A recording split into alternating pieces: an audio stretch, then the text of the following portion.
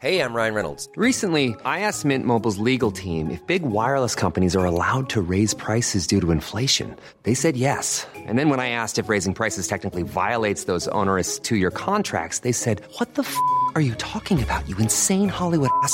So to recap, we're cutting the price of Mint Unlimited from $30 a month to just $15 a month. Give it a try at mintmobile.com/switch. $45 up front for 3 months plus taxes and fees. Promo rate for new customers for limited time. Unlimited more than 40 gigabytes per month. Slows full terms at mintmobile.com.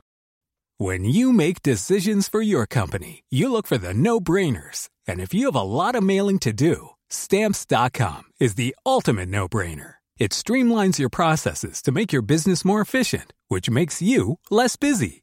Mail checks, invoices, legal documents, and everything you need to keep your business running with Stamps.com.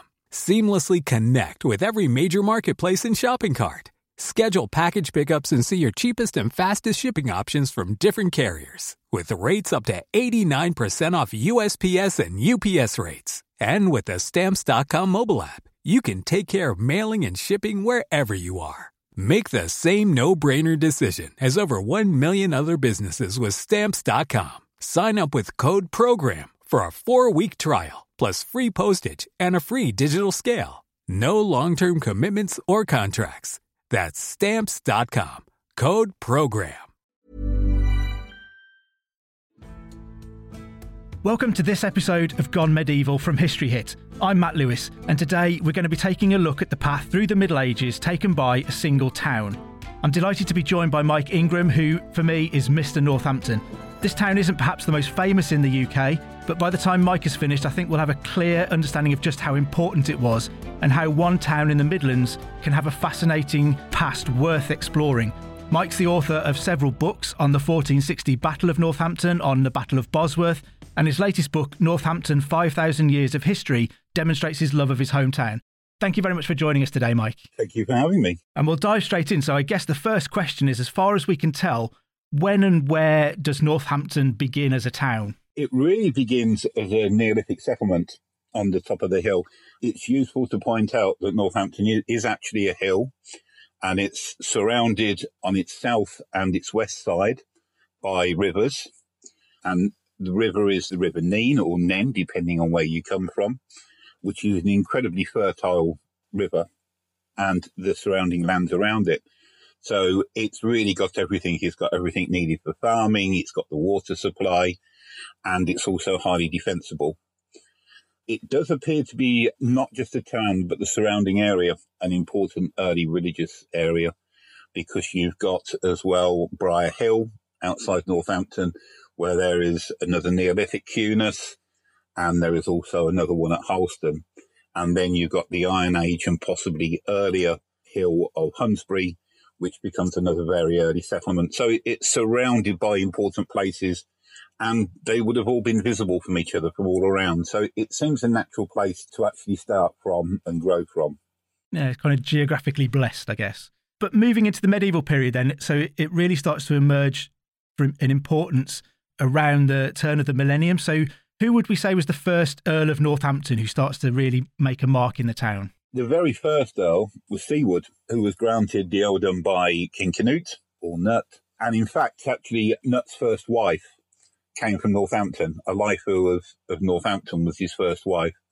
And their son then goes on to be King Harold Harefoot. So even at that early stage, we've got important people. Siward, of course, is more famous if you've read Macbeth. The next sort of real movement then starts during the period of Siward's son, who is Waltheof. He becomes the next Earl of Northampton. One of the, again, important connections of this is just before the Norman invasion, you have the Morcar Rebellion in the north of England. That does end up coming down to Northampton. Morcar's rebels lays waste to Northamptonshire, it's recorded. And King Harold, by that point, then comes up and meets up with them in Northampton. And then his brother is then sent away, and that starts the whole process that begins the Norman invasion, with his brother coming in from the north and so on and so forth. So already, again, it's starting to show its importance in the whole story. Yeah, really having an impact. And Siward and Waltheof were kind of nationally important figures, almost rulers in the north of England, weren't they? So they're kind of creeping their influence south and maybe seeing Northampton as a good place for them to get hold of at the south of their lands. And again, being in the centre of the country, it's the ideal place to meet up and also control these main roads north and south. So whoever holds Northampton is quite key to the story. And Wulfioth himself is also important because he's one of only two Saxon earls that's allowed to retain his position under William the Conqueror. So he plays a very important part. But it's also important as a Viking settlement. There's a burh built in Northampton on the top of the hill with the river. You've got an inland port there as well for the Vikings to resupply and everything else as well. So even, as I say, it started to become important, but it's not really, I suppose, until the third Earl. Wulfioth ends up being executed down in Winchester for taking part in one of the rebellions, supposedly said, because Wulfioth was married to Judith of Lens, William the Conqueror's niece, and it ends up with him being executed. And so at that point then, Simon Sonley becomes the third Earl. Simon Sonley wanted to marry Wulfioth's widow, but she wouldn't have it because apparently he'd got an injured leg. Whether it was injured in the fighting, nobody knows. But Simon then goes on to marry Wulfioth's and Judith's daughter. So he immediately shoots to huge prominence. Marrying into the royal family as well as becoming locally significant. Exactly. And we see it in the Domesday that Northampton at that point had 316 houses. So already it's big in comparison. And there were 87 royal burgesses holding their tenements directly from the king. Pretty significant number in a local provincial town, really, isn't it? Exactly. And it also highly unusually has its own reeve and bailiffs at that point, which I think there's only one or two other towns that actually have that. So even by Doomsday, it's a pretty significant town in the Midlands. Exactly. But we don't have a castle to start with. There's no castle mentioned in the Domesday. So it comes slightly later, probably built by Simon Sonley. We must also say as well that there are three Simon Sonleys, one after the other. It's always helpful with medieval names, isn't it, when they all name each other the same thing and they're all Henrys and Edwards and... Exactly. And also as well, who's doing what at which time, because the dates can slightly get out as things move along. The other thing Simon does, which is a huge part of the growth of Northampton, he found St Andrew's Priory, and it's only the second Cluniac Priory in England.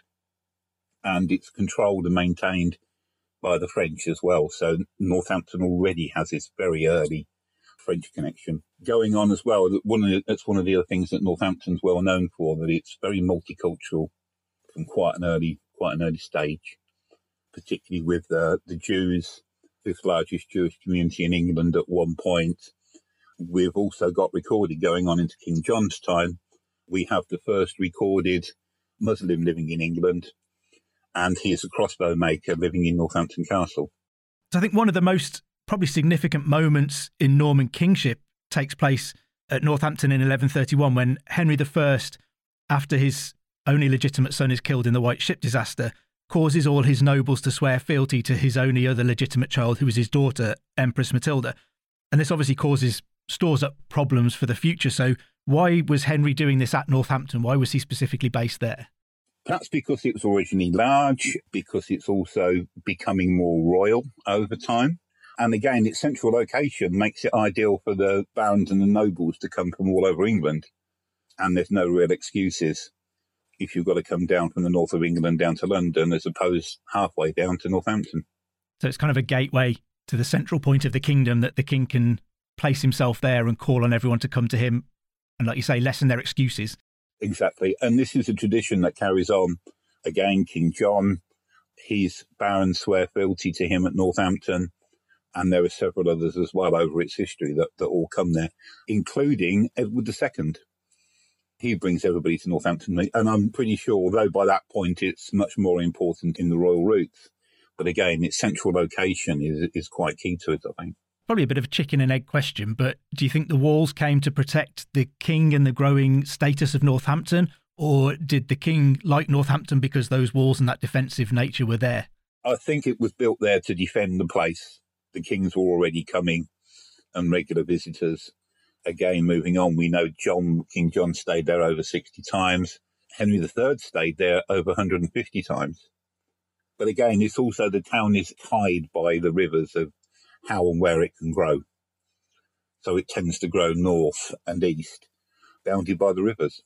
Yeah, so its geographical advantages kind of give it limitations as well as it's looking to expand. And I think kind of after the anarchy, it's really under Henry II that Northampton starts to really launch itself towards prominence.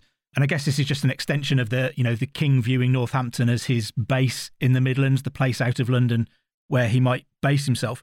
But I think one of the most fascinating things that happens at Northampton in Henry II's reign is the trial of Thomas Becket as he's going through his period of falling out with Henry II.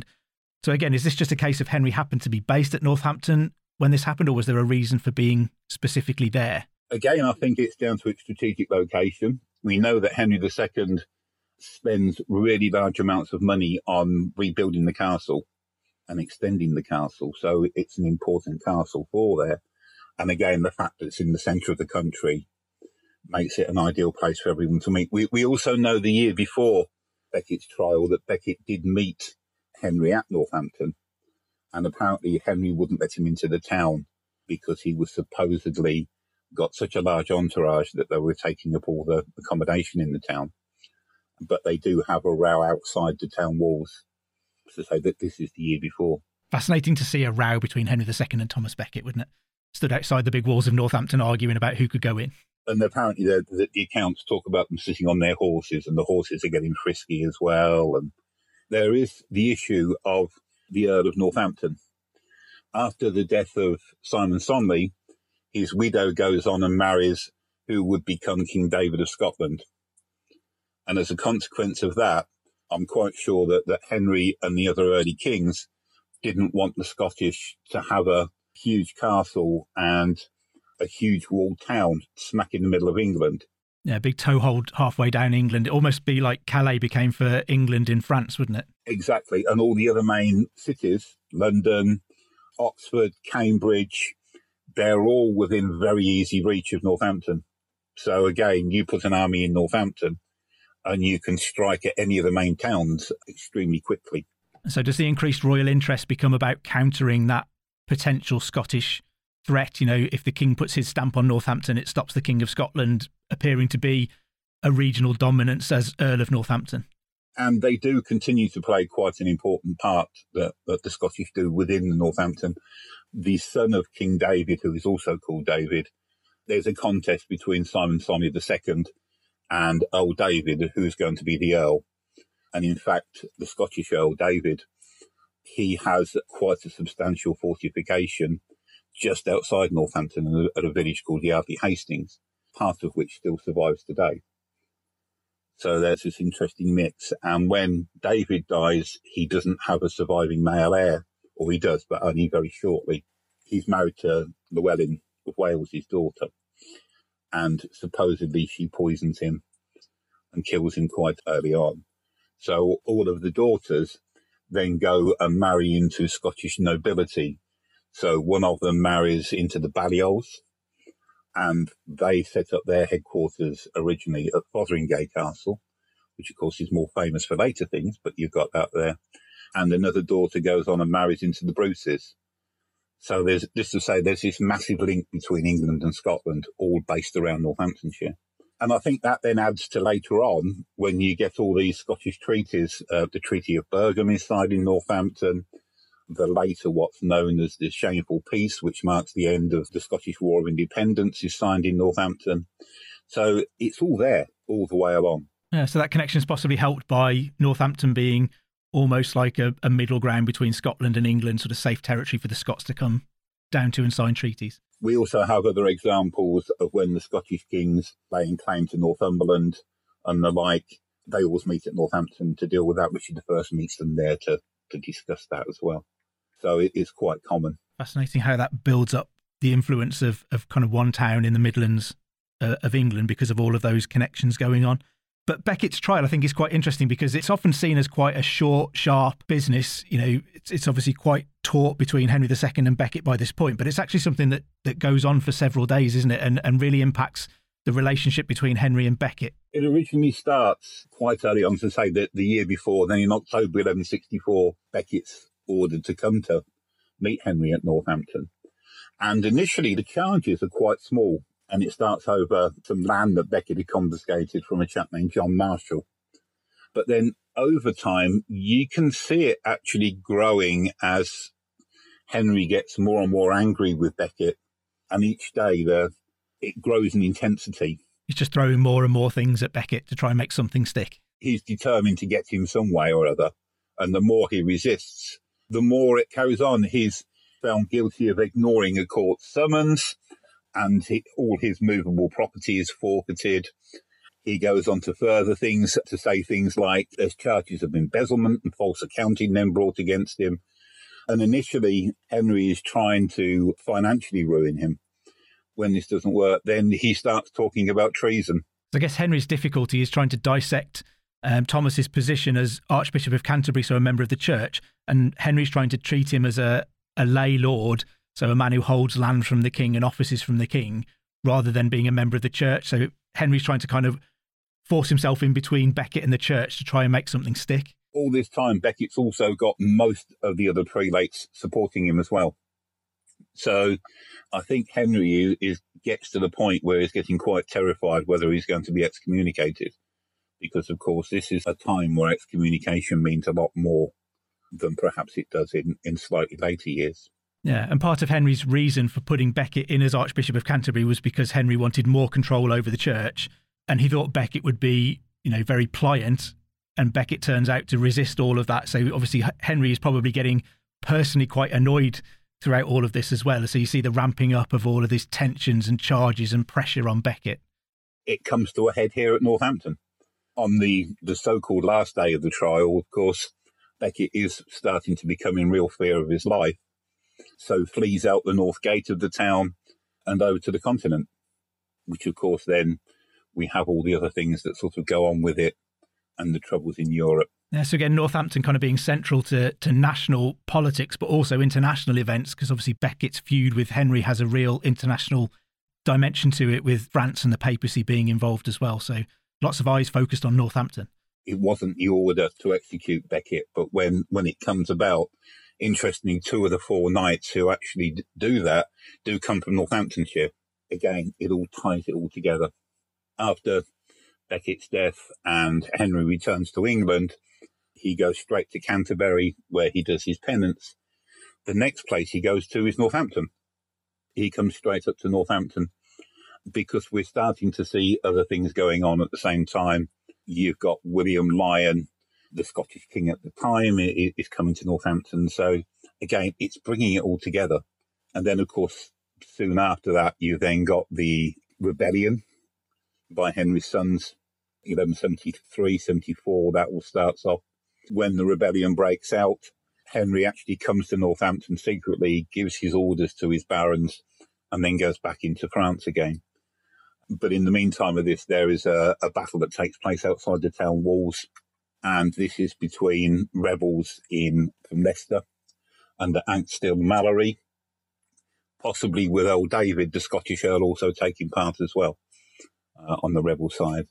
And that is another one of the many times that the town gets burnt down. This is one of the big problems with Northampton with its history. We haven't got a huge amount standing today apart from a few of the ancient churches, mainly because it's been burnt down by so many people over its whole history. So all its medieval past has been totally destroyed.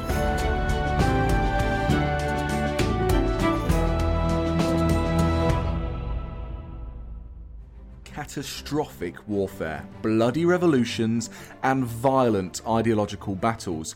I'm James Rogers, and over on the Warfare podcast, we're exploring the vast history of ferocious global conflict. We've got the classics. Understandably, when we see it from hindsight, the great revelation in Potsdam was really Stalin saying, yeah, tell me something I don't know.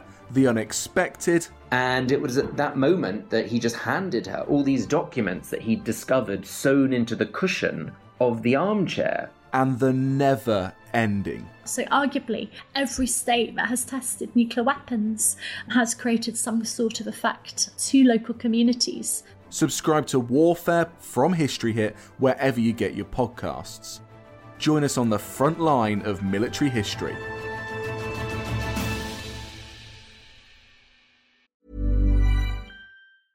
Hey, I'm Ryan Reynolds. Recently, I asked Mint Mobile's legal team if big wireless companies are allowed to raise prices due to inflation. They said yes. And then when I asked if raising prices technically violates those onerous 2-year contracts, they said, "What the f*** are you talking about, you insane Hollywood ass?" So to recap, we're cutting the price of Mint Unlimited from $30 a month to just $15 a month. Give it a try at mintmobile.com/switch. $45 up front for 3 months plus taxes and fees. Promo rate for new customers for limited time. Unlimited more than 40 gigabytes per month. Slows full terms at mintmobile.com. How did Hitler's sexuality shape his worldview? Why did the Black Death lead to the rise of the witch trials? And what are some of the sauciest scandals involving kings and queens at Hampton Court? I don't know about you, but this is the history I want to hear about. If you do too, then join me, Kate Lister, every Tuesday and Friday to find out the answers to all of these questions and more. Listen to Betwixt the Sheets, the history of sex, scandal and society, wherever you get your podcasts. Brought to you by History Hit.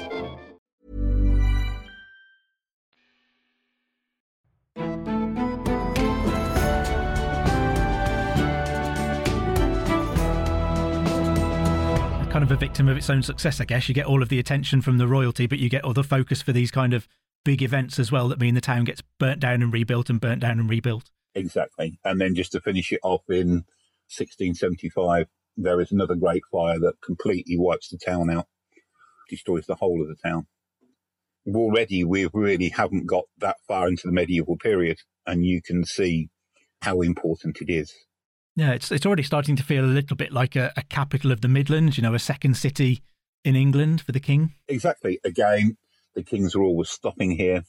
And because of this as well, it's also getting more important things. So Henry II starts giving the town burgesses, and they're paying directly to the king. So it's part of this royal connection. Under Henry, we just sort of touched onto it, but we have the university. Yeah, I think that's a fascinating thing that possibly people won't have heard anything about in Northampton, that it effectively had the second university established in England after Oxford. And this is all down to Henry II again. It appears that we have a university founded in the town. We know its importance because of the number of people that are coming there to study, including Henry's illegitimate son, Geoffrey. We know he studied there for a year, and he goes on to be the Bishop of Lincoln and all sorts of things as part of that. We know that there are teachers, lecturers coming from all over Europe to teach at Northampton as well. Some of the most important ones of the age, actually, people like Geoffrey de Vincelf, who was the European expert on rhetoric and poetry. And if you look later on to the likes of Geoffrey Chaucer. Yeah, so there's a real cultural element to Northampton's development there. So why does the university end up floundering or failing or disappearing? For a short period, it becomes even more prominent during the reign of Henry III. There is a falling out between papal legates with the Oxford and Cambridge students, and the majority of them all migrate to Northampton. So for about 4 or 5 years, Northampton is the only university in England, or the main university in England. But then when we get the outbreak of the Second Barons' War, everybody knows about Lewis and Evesham, but it actually starts at Northampton. Again, who holds Northampton is key to holding the Midlands. Simon de Montfort's son takes the town quite earlier on. And as part of that, the students are already there, and they all fight on de Montfort's side. So the battle is not particularly long-lasting, whether you call it a battle or a siege. Henry III attacks the town from the south. Meanwhile, Prince Edward, future King Edward I, goes round the town and attacks through the north of the town and breaks into the town, again burning half the town down in the process, murdering a lot of the people. But as a consequence of this, we don't know whether it's actually Henry's own idea, because after the battle he's under the control of Simon de Montfort. Because of it, he actually issues an edict that Northampton will never have again any university, because of the fact that all the students are there. There are hints in the chronicles of the time that suggest he wanted to execute all the students. But someone tapped him on the shoulder and said, look, if you think you've got trouble now, these are all the sons of your nobles. If you execute all these, it's going to be 10 times worse. So he just banned the university ever being held in Northampton again. Yeah, and so that's kind of 1265, I guess, when Henry III is taken into custody. So it's a fairly short-lived university, but sparkling for a while. For 100 years or so, it's clearly important. But the scholarship also continues. Even though we haven't got a university, we've got one of the leading Jewish scholars living in the town, and a lot of the early Jewish writings come from this guy, Chaim Peres. Another thing that's happening to Northampton, it's becoming hugely important as a religious centre. And every single of the major houses all have very substantial priories in and around Northampton. So that adds to its growing importance and becomes a place of visitation by everybody.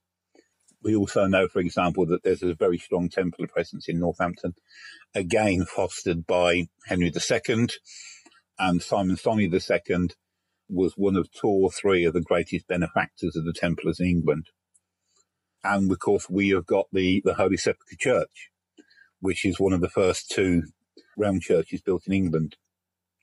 There is a debate who actually built it, whether it was Simon Sonny I or Simon Sonny II, because it happens at a time where Simon's died and the next Simon takes over. So it's round about the time. So I think it's very probably Simon II because of his Templar connections.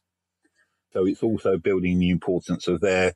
We have a lot of important early religious writers living in these houses, Benedictines, Greyfriars. Whole Priory was supposedly, according to Leyland, or Leyland writing later, was the biggest and best of all the Greyfriars houses in England. Fascinating. So still building those kind of cultural and international links from Northampton, spreading out everywhere onto continental Europe. Is it right that Northampton becomes a kind of focus for the tournament circuit during the high medieval period as well? So as tournaments get more popular? The first actual recorded tournament in England in the 1120s was actually held at Northampton. And it continues to be the preeminent place. It's outside the town.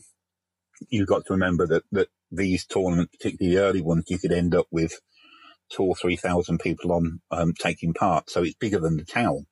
And these tournaments weren't kind of the joust that we probably associate with the films of medieval periods. This was like a full-scale rumble across miles of countryside. And in actual fact, we know that there is several tournament grounds in Northamptonshire, because you've got the main one at Northampton. There is another key one at Brackley, which is just down the road.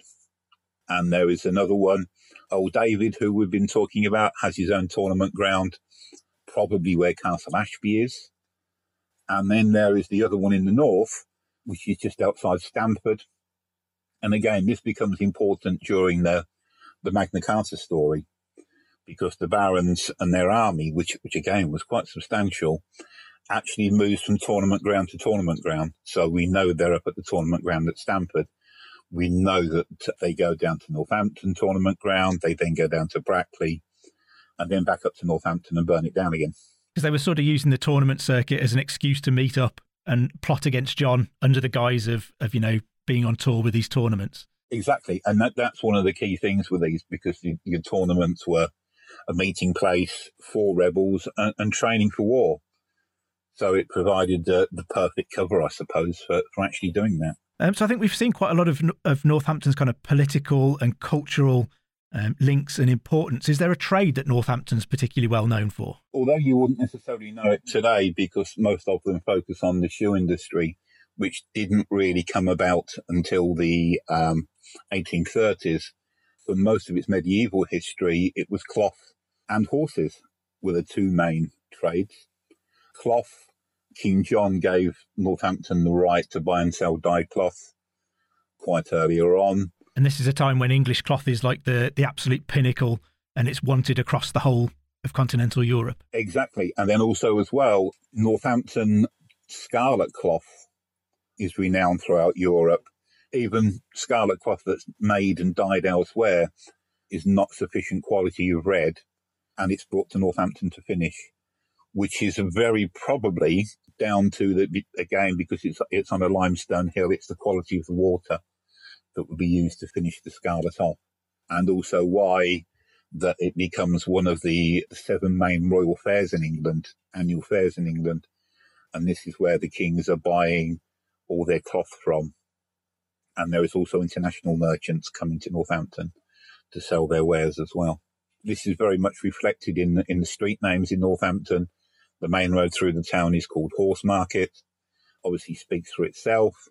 On the side of that, there's an area of the town called the Marehold.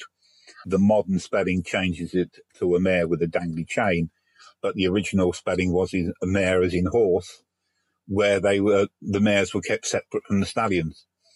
So even that's got its connection. And as I say, that goes right on till Daniel Defoe, writing in the 1800s, describes it as the best horse fair in England. Fascinating how those medieval fingerprints are still on the town for you to see as you're walking round. And I think I want to talk a little bit as well about Northampton has this connection to what I think is probably one of medieval England's greatest love stories. If we get to the end of the 13th century, start of the 14th century, when Edward the first beloved wife passes away, could you just explain where the Eleanor Crosses come from and the Northampton connection to those? Northampton was the heart of Eleanor's business empire and the surrounding villages. And again, they were frequently visiting the town and staying in the town, even down to the last years of Eleanor's life, when she probably knows that she's dying, she comes to Northampton. And this is where another one of those Scottish treaties are written at this point in there, before she carries on up to Harvey, where she sadly dies. And the funeral cortege is then taken back down to London, and every place they stop, an Eleanor Cross is built in some form or another. There are only 3 surviving today. 2 of those are in Northamptonshire, the one at Hardingstone on the edge of the town, and at Geddington. So again, we're fortunate that they survived for whatever reason when all the other ones were pulled down or disintegrated. So that continues it onwards as well. And again, the connections with Edward and Eleanor in Northampton are hugely strong. Edward gives Northampton its royal coat of arms, which still survives today and can be seen on the badges of the football team and the rugby team and on the town crest. And it's the combined arms of Edward and Eleanor. It's got Castile Castle being in the centre of it all. Even going down back earlier, when Edward's still a prince, and you have all the issues surrounding the Barons' War, Edward uses Northampton as a base of operations to attack Kenilworth Castle. Again, this is showing the strategic importance and how it fits into the landscape and how you can strike anywhere in the middle of the country from. Yeah, great location to base yourself for anything like that. I think as we move towards the end of the medieval period, Northampton, we can still see playing a really critical role. So we get a Battle of Northampton during the Wars of the Roses on the 10th of July in 1460. So again, why does that happen in Northampton and whereabouts is it? And can we see the battlefield today? Oh, yes. Yeah, it's all there to go and see. It's one of the few totally unspoilt battlefields. And in fact, if you go to Delatray Abbey, which survives today, although it's a later building, there are rooms dedicated to the battle in there. And you can look across the battlefield, and it is still the medieval ridge and furrow. It's been untouched. So you can actually see the ground that they were fought over and look at all this. And isn't there a story of people watching the battle from the Eleanor Cross that we just talked about? Eleanor Cross is at the top of the hill. We know that the papal legates actually watched the battle from there. The Archbishop of Canterbury watched the battle from there. If you go to Eleanor Cross, by the way, you will see that it's headless. We know from the accounts that the head was missing at the time of the Battle of Northampton. So what you see is how it was at the time of the battle. Yeah. So there's some local myths that it was taken off by a plane in World War II and all sorts of things. Yeah, there's all sorts of spurious ideas, but the contemporary stories quite clearly say that it was headless at the time. It was missing as early as 1460. Yes, exactly. And it's also interesting that the Battle of Northampton was a fortification. It was the only time that a field fortification was attacked. And it's the first massed use of guns in England there. So, again, it's quite an important and key early battle. Yeah. And Henry VI is captured there by Warwick and the Yorkist forces. So, fairly central to the story of the Wars of the Roses in those early years. Oh, exactly. And Northampton had been very much on Henry's side. Again, he was a frequent visitor to the town. We know that Henry actually puts out a charter to thank the town for all its support during the early stages of the Wars of the Roses. And then Edward, once he becomes king, issues a pardon to the town for their part on their side. And we know that the town militia takes part in the Battle of Towton as well, on Edward's side. And it's recorded in the poem The Rose of Rouen that their banner was a wild rat, which shows lots for how Northampton's been ever since. Just going back very slightly on as well, Northamptonshire is important because, of course, Richard III is born in Northamptonshire at Fotheringay and lives there for quite a long time. And also the Woodvilles. Elizabeth Woodville is brought up at Grafton Regis, which again is only 15 minutes from the town. So again, this is showing how it's central to the story. And Fotheringay was really the base, the home of the House of York, wasn't it? So it's why Richard is born there as the son of Richard, Duke of York, because that's where the whole house is focused. And if you look at the county badge, even today, it is still purely Yorkist, with the white roses, the falcon and fetterlock on it, and the white heart of Richard II on one side and the black bull of Clare on the other. And that's the town badge. And we know that it's in existence on Edward IV's ancestral roll, which now resides in the States. The only town mentioned by name is Northampton. And it's got that same badge that is on the armorial roll that's used today. Well, anything that associates itself with Richard, Duke of York is great by me. He's definitely my historical man crush, I think. As much as I'm interested in Richard III, Richard, Duke of York is someone I'm really fascinated by. As you say, the Woodvilles meet with Richard in Northampton town centre. They're captured in the town centre and taken off eventually to Pontefract, where they're executed. This is where the lines always get very blurred on what really went on. This is probably a whole other podcast, isn't it, about what actually happened in Northampton in 1483. Exactly. And we also know that after Richard takes control of the new king, they do come back to Northampton and stay at Northampton for about 3 days before they're taken down to London. So there's obviously a lot of significant things going on as part of that story as well. Yeah, we'll maybe stay away from the controversy of that particular episode, other than to say that obviously Northampton was still a really important place as the medieval period comes to a close. And I was struck by something you said to me before about viewing Northampton as really central to the story of the development of England's democracy. Yes, because you've got, going right back to the very beginning, you've got the Magna Carta story. Northampton and Northamptonshire's part in that is generally ignored. And the fact that the barons do come down from Stamford down to Northampton, they're supposed to meet John. John refuses to meet them. So the barons then go to Brackley, again onto the tournament ground, so showing this connection. And John then sends the papal legate and the Archbishop of Canterbury up to meet them. And it's at that point they write a list of demands, and that's the very first Magna Carta, or the very first version of the Magna Carta. The barons then go back up to Northampton, lay siege to Northampton for 2 weeks. They're clearly not prepared and they haven't bought any siege equipment. They then move on down to London, and it's at that point John realises that they're totally serious about what they want to do, and it's agreed that the Magna Carta is sealed at Runnymede. And then, of course, the whole of the Barons' War starts at that point. So the actual Magna Carta story really is 90% Northamptonshire. Fascinating. It makes me feel almost ashamed that I don't know much more about Northampton. And I think, obviously Mike is a great person to champion Northampton, and Northampton deserves a much more prominent place when we think about medieval history. So I hope everybody has found that really interesting today. We've probably only scratched the surface of Mike's 5,000 years of Northampton's history, but I hope you found that interesting. I've definitely learned a lot. So thank you, Mike, for a fascinating look at one town's experiences in medieval England. It makes you wonder really what other medieval history there could be on your doorstep. In the street names that surround you. Maybe there's more than you'd know. If you found this interesting and would like to hear more on Gone Medieval, then please subscribe wherever you get your podcast from and tell all your friends and family that you've gone medieval. While I've got you, I caught an episode called When Parliament Cancelled Christmas in 1644 on Dan Snow's History Hit. And I know the Civil War is one of Mike's other great interests and the impact that had in Northamptonshire as well. So I thought I'd put you onto that to have a listen to anyway. So I'll let you go anyway. I've been Matt Lewis, and we've just gone medieval with History Hit. Thank you for listening to this episode of Gone Medieval. Please follow this show wherever you get your podcasts. It really helps us out, and you'll be doing me a big favour.